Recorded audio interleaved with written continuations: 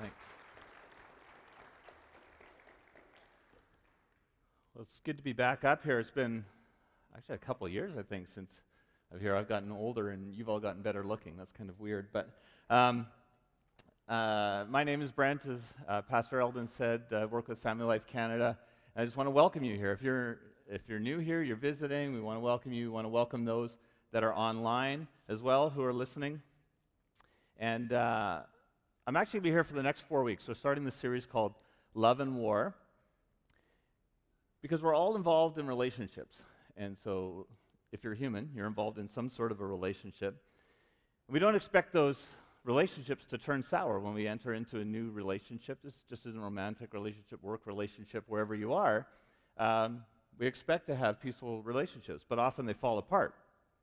So we're going to take a look at how we manage those conflicts, how we come out better the other side. And just a reminder, if you want to catch up on some of the other messages from other weeks, you can go online to cdac.ca/messages, and you can find all those there. In your program that you have some notes that if you want to follow along, you can follow along with the notes there. You can also do it on the YouVersion Bible app. If you just click on More and then click on Events, and you'll see a little map with Circle Drive, and it'll come up and you can follow there. I'm going to start with a question. The question is, have you ever screwed something up really bad because you misread the situation? Probably not that bad. We should probably talk about making rash decisions when you're mad. But, me and Celeste, my wife, we often get billed as being relationship experts because we work with Family Life Canada. I often tell people my job is to help people get married, stay married, and enjoy being married. It's a lot of what we do. We help people work through things like conflict, but I want to assure you that I'm a learner just like you. I haven't always been known to be, let's say I have been known to be oblivious. And so I'm not always great in my own personal relationships. I often think of our story of when I got engaged to Celeste. And so I grew up in Vancouver, and I always had this dream of when I get engaged, whoever the girl is, I'm going to take her up to Grouse Mountain. I'm going to look down over the city. You have the lights, you have the ocean, you have everything. It's beautiful. And I'm not a romantic, so I put a lot of thought into this because I'm going to do this once. I want to do it right. So I had this big plan. This is how I'm going to ask the woman of my dreams to marry me. One problem with that plan, though, is I was living in Regina at the time when I got engaged. So there's not much to look down over unless you rent a helicopter or something. And I'm also cheap, so that didn't happen. And so I remember the day quite well. Celeste was living in Saskatoon. She came down to Regina to surprise me on Valentine's Day. I had gone up 2 weeks earlier, and I was going to ask her to marry me, but my mentor said, well, where's your ring? And I said, well, I don't have a ring. She said she didn't want one, and he looks at me, he's like, she wants a ring. You cannot do this without a ring. I'm like, oh, no, she said she doesn't want one. And I said, no, she's just being nice. She wants a ring. And anyway, Celeste was sick that night, and I'm like, it's probably not a good night anyway. So she came down to surprise me. It wasn't a surprise. Somebody had spilled the beans, so I took her out for supper. At supper, we had a really nice romantic supper. And then I said, hey, why don't we go someplace else for dessert? Let's go for ice cream for dessert. And she looks at me, and she says, okay, but no proposing. I'm like, it's an odd thing to say. We're just out on a date, so we go for ice cream. I said, this is fun, let's go for a drive. And she says, okay, but no proposing. At this point, I thought, well, you know what? She really doesn't know what she wants, and she probably wants me to be persistent. And really, it was selfish. I had geared myself up twice for this now, and I said, well, I'm just going to do it. So we go for a drive, and so the light part was still bothering me, but I had figured it out. We actually just drove a little bit past the airport, so I could see lights, just like a row of lights. I'm like, that's the closest I'm going to get to a Vancouver view in Regina. So we parked, and we're talking, and I remember I reached down, I pulled out the ring, and I said, Celeste, will you marry me? Pretty proud, shoulders back, and she said those 7 words that every man dreams of hearing. Do I have to tell you today? And I'm like, that was the one answer I actually wasn't prepared for. I don't know. It was quite uncomfortable. Her friend had come down. Her friend was dating my roommate. We went back there, had a little party planned for us. They're all smiles. We walk in the door, and all I could do is just go, no, it's not happening. So I administered the situation because there's a lot that had happened in Celeste's life growing up, and a lot of fear that she had around getting married. I'll finish that story later on. But the point of today's message is that we misunderstand who Jesus is and what he's doing in the world. We mess things up. And we're going to be looking for the next 3 weeks at Matthew chapter 18. And we help many people work through conflict in our work. And even here in the church, as part of being on the elders board when there's conflict, this is one chapter of the Bible that I just keep coming back to. It's got great advice on how do we handle all of this. So today we're going to look at why we fight. Next week we're going to look at, if we're going to fight, how do we do it properly? How do we have conflict? And if we're going to have conflict in week 3, we're going to look at how do we forgive. And then week 4, we're going to talk about what does conflict look like when it hits home. But let's dig in and see why we fight. And then whenever we're reading from the Bible, like I said, we're in the book of Matthew, chapter 18. We always want to see where we are in the whole story of the Bible. So it's really dangerous to just take this one little section, 2, 3, 4 verses or whatever, and say, this is it. This is the whole story. Because the Bible's a complete book that points us to Jesus and what he's doing in the world. So where we're on in the story, we're in the book of Matthew, which is one of the Gospels. It's the story of Jesus. And at this point in the book of Matthew, Jesus is on a road trip. He's heading to Jerusalem. He's willingly going, knowing that he is going to die to pay the price for the things that we've done. We'll talk about that a little bit later, but this is what he's doing. He's going there. And so if you're in your last days, he's had these people, these learners, they're called disciples, that have been following him for a few years, and he knows that he's going to go die. So he's trying to impart as much knowledge as he can to them on this road trip. And he's trying to explain the realities of God's kingdom here on earth. And really what he's doing, he's creating a new reality by recreating us as people. And that's the point he's been trying to get across in this book. He wants us to resemble him, and he wants us to live differently than the people that are around us, just the way our culture says we're supposed to live. So even though the disciples had spent the past couple years with Jesus, they still didn't understand him. So we're going to look at this in your notes. It'll be up on the screen as well. In verse 1, it says, "At that time the disciples came to Jesus saying, 'Who is the greatest in the kingdom of heaven?'" And what they wanted to know was, okay, what do I get out of this relationship with Jesus? Jesus, if you're going to go and you're going to become the king, what point do I think, when I think about this, I think about our members of parliament or cabinet members, and on TV they're always like, oh, the prime minister's so great. What they're doing is they're trying to remember me so that I get one of the better positions. That's exactly what the disciples are asking. Which one of us is going to be the greatest? So they're trying to figure out what they can get out of the relationship rather than what they can give or how they can make the world around them better. And I found the number one reason why we experience conflict is because when we try to elevate ourselves above others, it leads to conflict. And I love how Jesus responds to this. He actually surveys the crowd. He grabs a child, and he just takes this kid up, and he puts this kid in front of everybody. And this is what he says. Well, in verse 2, it says, "And calling to him a child, he put him in the midst of them and said, 'Truly I say to you, unless you turn and become like children, you will never enter the kingdom of heaven. Whoever humbles himself like this child is the greatest in the kingdom of heaven.'" Now, why did Jesus pick a child?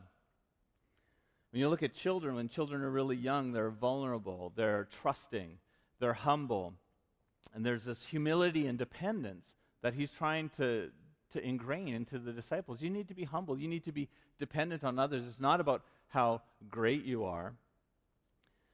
It's how you operate in these relationships. And then the next verse is verse 5. He says, "Whoever receives one such child in my name receives me. But whoever causes one of these little ones who believe in me to sin, It'd be better for him to have a great millstone fastened around his neck to be drowned in the depths of the sea. This is an interesting saying when Jesus says, this little one, and then he says, now these little ones. If anybody causes any one of these little ones. And so he's pointing to the other people that believe in him. He's using a word play there. And what he's talking about is the conflict that happens between those who are followers of Jesus, who are his disciples. So it'd be talking about conflict here in a context like this in the church.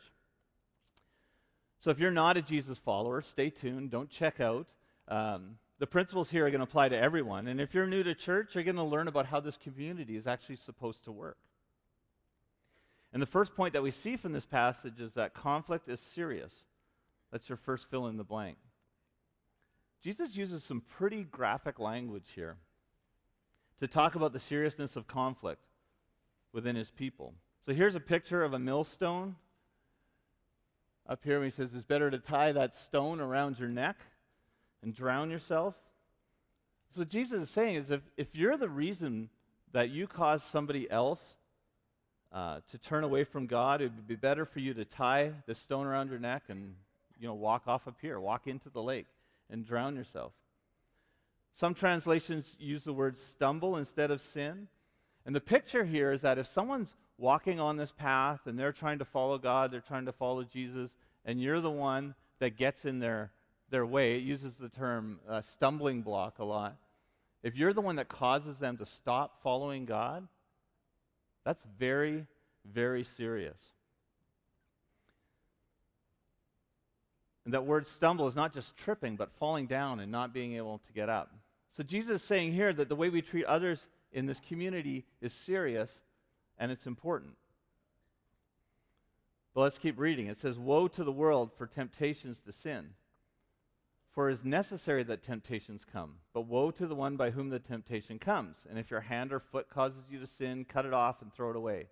It's better for you to enter life crippled or lame than with 2 hands or 2 feet to be thrown in the eternal fire. And if your eye causes you to sin, tear it out and throw it away. It's better for you to enter life with 1 eye than with 2 eyes to be thrown into the hell of fire. Okay, Jesus is really up in the ante here. He's gone from talking about drowning yourself to self-mutilation. He's now talking about hell. And so if you're here and you're like checking out who this Jesus is, at this point you're like, whoa, okay, this is a little more serious than I thought. I always thought Jesus was the nice guy with the beard, always a child on his lap, or like a lamb.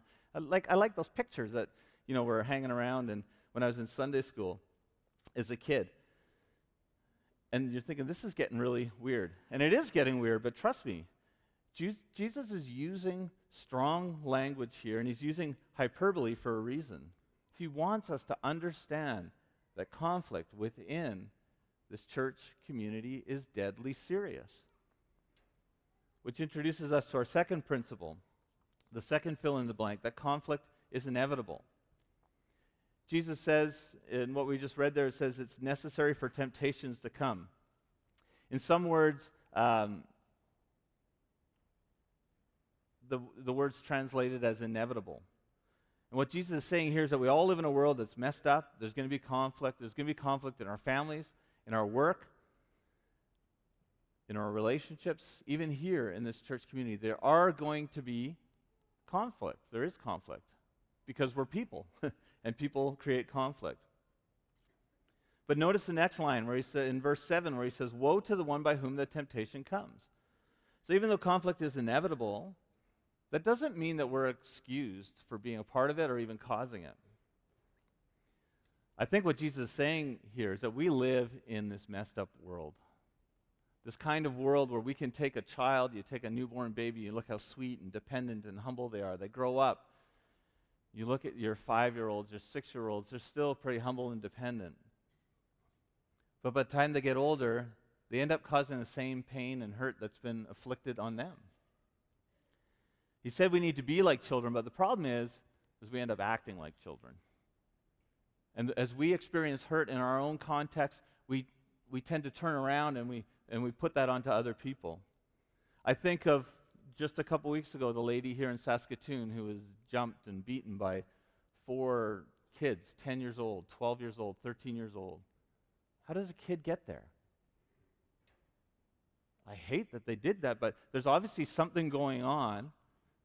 They didn't just one day say, hey, it'd be really nice to beat somebody up. Obviously something's going on where their own context is causing them to lash out into other people's lives. So even though conflict is inevitable, it's never excusable. Jesus is telling us we need to look seriously at our own character flaws. And we need to take whatever measure it takes to get those character flaws out of our life. And this is why Jesus says, if your hand or foot causes you to sin, cut it off. If your eye causes you to sin, pluck it out, throw it away. Now, Jesus doesn't want us to go to Canadian Tire, buy a machete, and start chopping stuff off. Again, he's using just very strong language. But what he is saying is that he takes conflict very seriously, and we need to take it seriously as well. We need to do whatever it takes to address those character flaws that lead not only to our destruction, but also to the destruction of others around us. And this isn't the first time Jesus uses this language. A little earlier in Matthew, in chapter 5, he used the same language when he talks about lust. This is what he said. You have heard that it was said, you shall not commit adultery. But I say to you that everyone who looks at a woman with lustful intent has already committed adultery with her in his heart. If your right eye causes you to sin, tear it out and throw it away. For it's better that you lose one of your members than that your whole body be thrown into hell. And if your right hand causes you to sin, cut it off and throw it away. For it's better that you lose one of your members than your whole body go into hell. Now, plucking out your eye or cutting off your hand, that's not going to get rid of lust in your life. It'll hurt, but it's not going to get rid of it. Jesus says in verse 28 there, he says that the sin actually occurs in our heart. We want to get rid of it. We actually need to rip our hearts out. And in Jewish literature, especially in the book of Proverbs, when you look at when the metaphor of the eye was used, it's pretty self-explanatory. That's the way we see people. And here when he's talking about lust, he's saying when we look at people and we stop looking at them as a person that's created in God's image, but we look at them to objectify them and just use them for our own personal pleasure, he says that's serious. When they use the analogy of the hand, it's the way we treat people. So he's saying this is the way we treat people. And in the chapter that we're looking at, Matthew chapter 18, he adds the foot. So what he's saying, why he uses this language is the way that we look at people will determine the way that we act, the way that we treat them. And then the foot is often the path that we're on. And the way we treat them sets the path that we set in our life. Are we going to be people that treat people with respect? Or are we going to be people that lift others up or tear them down? So that's why he starts talking about that. And he says it's so serious that it could land us in hell. And I just want to take a brief sidebar here on hell. I've talked to many people over the years in the church and out of the church that do not like the concept of hell. Actually, a lot of people say I can never be a Christian because I don't like the idea of hell. I don't like the idea of hell either. But why does Jesus use this strong language? And the question that's often asked is, if there's a loving God, why would he ever create a place for people to spend eternity away from him? So I want to take a brief look at how Jesus refers to hell here and in other passages. A little bit later on in Matthew chapter 3, Jesus is talking to the Pharisees, who are the religious leaders of the time. And he says this to them. He says, "Woe to you, scribes and Pharisees, hypocrites, for you travel across the sea to make a single proselyte or convert, and when he becomes a proselyte, you make him twice as much a child of hell as yourself."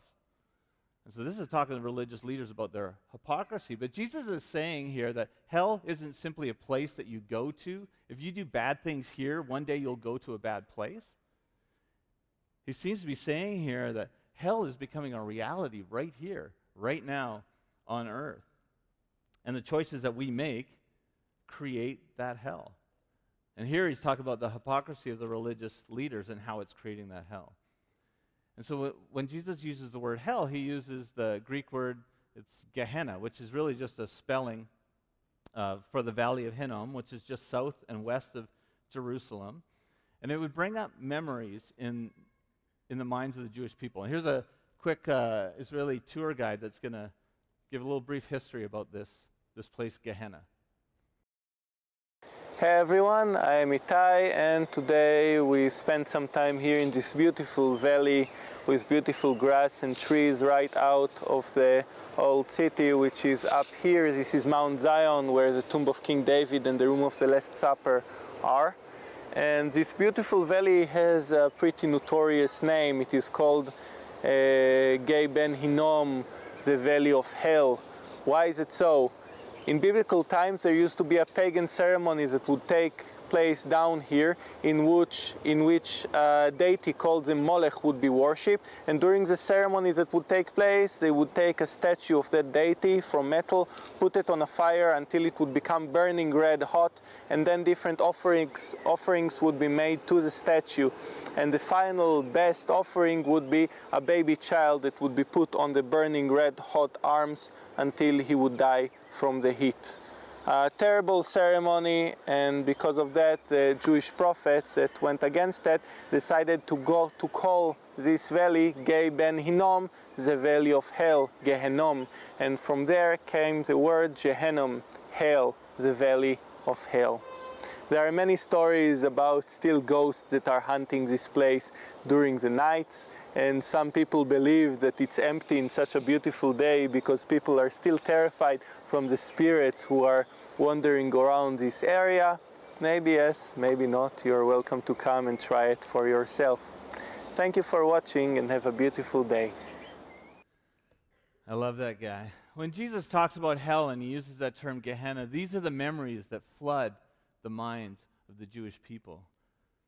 They would have remembered Kings Ahaz and Manasseh and how they were evil, and they ended up adopting the practices of the surrounding people, and they would offer children in the fire. The valley was later used as a burning garbage heap, and it was a place where they would just throw all their refuse, burned 24 hours a day, just burning. Their criminals and people that were deemed evil were put on that fire. And the idea in the Jewish people's mind is just like, you get sent back to your evil. You get turned over to your own evil. If you're involved in this, that's what Jesus is talking about hell. It's something that we create. And he says these character flaws that we have, they're creating a hell inside of us.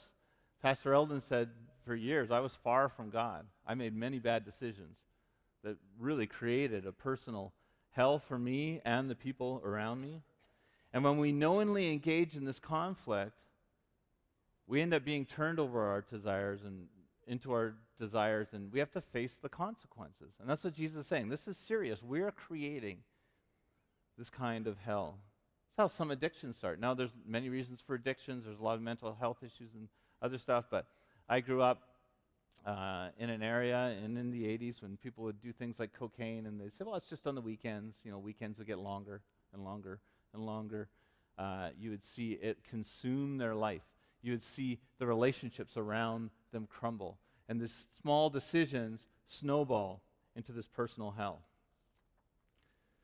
But that's a little bit convicting. So let's just move on, and we'll talk about what else Jesus says. In verse 10, it says, see that you do not despise one of these little ones, for I tell you that in heaven their angels always see the face of my Father who is in heaven. So people often say this verse tells us that every child has a guardian angel that's always making sure that we're taken care of. I don't think we can actually get that from this verse. A guardian angel you would think would be with us all the time. You see here that these angels are in heaven. They're in the presence of God. They're advocating for us, sticking up for us in the presence of God. So the question I think we can ask around this one when we want to think about what Jesus is saying here is, well, think about this. Who is the person that you like least here at Circle? Don't look at them, because they could be looking at you, and do not point at them, and do the kind of like this thing here. But think about that. Who do you dislike the most? I think what Jesus is saying here is like, this is not a fight you want to pick. You're picking with the wrong person. That person that you have an issue with is fully loved by God, completely loved by God, and they're a child of the King. And that is not a fight you want to pick. Remember, Jesus is saying this is deadly serious. I think of one of the things that I've learned, in our marriage ministry, talking about marriage, Gary Thomas, in his book Sacred Marriage, one of the ideas I took out of that the most is just like, wow, my wife is a child of God. God is my father-in-law. That's scary, right? God cares about her a lot more than I do, and I care about her a lot. And so that's what he's saying here, is just like, look, when we have conflict here, this is deadly serious, and you're not having conflict with that person. This is now becoming something that you and God have to deal with. And I like how he answers it. He says, what do you think? If a man has 100 sheep and one of them has gone astray, does he not leave the 99 on the mountains and go in search of the one that went astray? And if he finds it, truly I say to you, he rejoices over it more than over the 99 that never went astray. So it is not the will of my Father who is in heaven that one of these little ones should perish. Now here's the good news. This is the third point. That conflict activates the heart of God. Just like we are to take whatever measures that are necessary to rid ourselves of our character flaws, God's going to do whatever it takes to protect those who are hurt, who are broken, who are wandering, who are doubting. Because when we're in conflict, his heart springs into action and the search is on.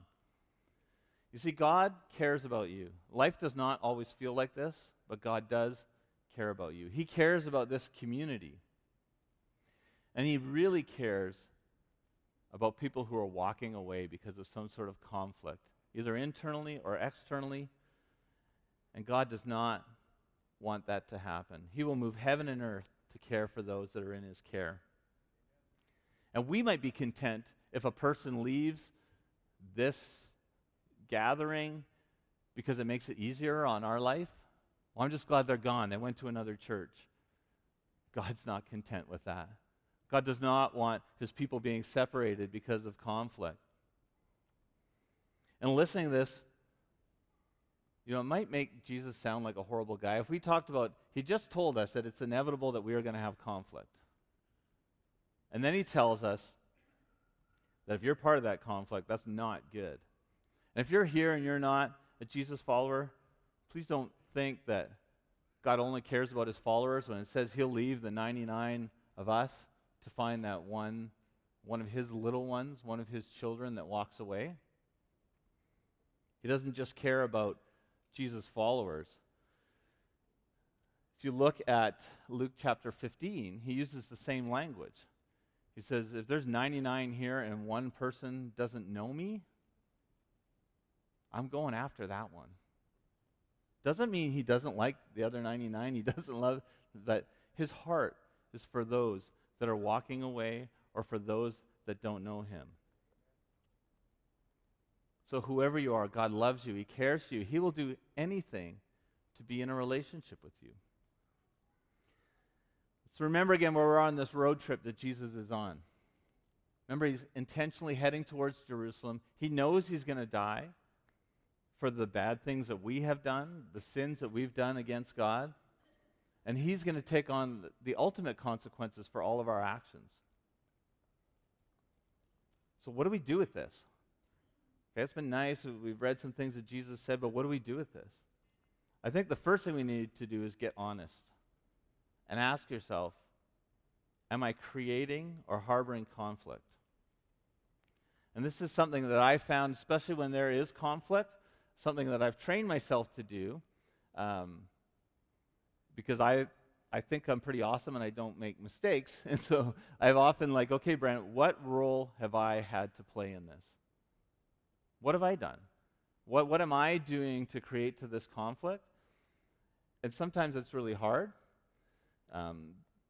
There's a couple verses here, Psalm 139, 23 and 24. I found this is something that I need to pray quite often. It says, Search me, God, and know my heart. Test me and know my anxious thoughts. See if there's any offensive way in me, and lead me in the way everlasting. I'm blind to a lot of my own character flaws. God is not. As I get to know God better, I get to know myself better. And I get to know the goodness that he has and how he has changed me to be a better person. And so we need to get honest. when there is conflict, where do I fit in? What have I done? And the second thing is to get help. This is why the church is here. This is why we exist, to help you on this journey towards God, on this journey with God, and on this journey with others in this community. And this is why we have things like the journey. If you have been hurt in the past and you want to process that and you want to go through that and you want to break that cycle, sometimes these cycles can go back generations in our family, but we can be the one that stops it. But we need people around us. And so consider the journey class if you want to work through some of those past hurts. You can ask at the information center. It'll start running again in September. But the other thing you can do is get a mentor. Maybe you feel like resolving conflict is just impossible to realize. Maybe you think like, oh man, like it happens all the time. And I talk to a lot of people just like, you know what? At work, people are like always like on me. There's conflict there. There's conflict in my home. There's conflict in my church. And I like to be blunt with people. I said, well, we have one constant factor in all those conflicts, and it's you, right? And sometimes we need to realize that. And it seems impossible that we can get away from conflict. But we can, but we often think, in the next couple of weeks we're going to take a look and read through Matthew chapter 18 on what the Bible says about how we handle conflict, but just knowing things doesn't always help us. We need to be on this journey together with other people, so get a mentor. We have trained mentors here at the church that'll help you figure out what you need and where you can fit in that. You can talk to the information center there as well. But don't do it alone. And maybe it does seem impossible, but let me tell you what would have seemed impossible to these people listening to Jesus. First of all, that he would choose to die for their sins. Who does that? Most of us, if you're like me, and I know I am, I'm just like, you know what? You got into this mess, you can get out of it. But Jesus didn't do that. He knew that we couldn't come to God on our own, that we couldn't be that good that God would accept us. So he knew that he had to pay that price willingly. He knew he would rise from the dead 3 days later, and he knew that he was going to fill us with his Spirit to give us the power to do the things that he asks of us. So when Jesus says, this is deadly serious, get this out of your life, take these character traits and get rid of them, we can't do that. When I first started becoming a follower of Jesus, there's things I could do. I could stop swearing, I could stop smoking, I could do all these things. But the more I started following God and doing those things, I realized the one thing I could not change was my heart. I couldn't change the fact that I hated people. So obviously going back, me and Celeste got married. If you want to know the rest of the story, I only had to wait one night. She called me the next morning and said, I was brushing my teeth this morning, and I thought, yes, I will marry him. And so I'm on the phone, confused. I'm like, okay, that's great. I guess we'll figure it out from there. We got married, but it wasn't an easy road to get there. She had divorce in her family, and her father was out of her life for a long time, which led to confusion about who she is, and it led to a string of bad relationships for her. I had almost been married before. My fiance left me 6 months before our wedding. That led me into a string of bad relationships, alcohol, drug abuse. And I was slowly losing the capacity to live life in a healthy relationship, even though that's what I wanted most in life. I always wanted to be married, have a family. Remember, Celeste once said to me, I wish that I had met you earlier. I said, oh no, you don't. Before I was a follower of Christ, I was selfish. I'm still selfish, just less selfish. Impatient. I hated people. And those are not good qualities for being in a relationship. I'm also 7 years older than her, so there's a lot of years where our relationship would have been really creepy. And our kids are really traumatized. I remember the day where they figured out, wait a minute, when you graduated, Mom was in grade 5. That really messes with their brains. But here's the good news. The good news is that God can change us. See, I grew up when I was in the church, and because of the conflict and stuff that happened in the church, I said, when I'm 18 and I'm on my own, I am out of here. I am never walking into a church again. I want nothing to do with it because all the infighting and the messiness. To be honest, as I look back now, the main reason why I left the church is because I wanted to do whatever I wanted to do. I wanted Brent's rules, which were not. I'm not really great at managing my own life. That became evident. What I ended up doing is I ended up creating that own little hell of mine on earth. And why Jesus came, he came to get the hell out of us. He came to get the hell out of the world and create a new kingdom where we could follow him. I was handed over to my own evil desires and I felt like I was stuck. But when I did decide to follow Jesus, slowly, very slowly, but surely, things started to change. There's a verse in the book of Galatians that talks about the changes God makes in your life when you follow Jesus and give him control over your life. Galatians 22, it says, "But the fruit of the Spirit is love, joy, peace, patience, kindness, goodness, faithfulness, gentleness, self-control. Against such things there is no law." Those are the qualities that we need in our life to be in healthy relationships. And as we let God's Spirit change us individually, we become better people, better couples, better circle groups, a better church. And so that's what God is wanting to do. Remember I talked about he's creating his kingdom by recreating us. So would you let him change you? One of the sayings I heard early on in my time following Jesus is that God loves us so much, he's not willing to let us stay the same or let us walk away from his family without doing whatever he can to bring you back. So I'm going to ask the band to play a song here. This talks about the love of God. I want you to contemplate, how are things going in your heart? And we're going to talk the next couple weeks, like how do we handle this conflict? We're going to talk about how do we forgive? But for now, just ask God to search your heart.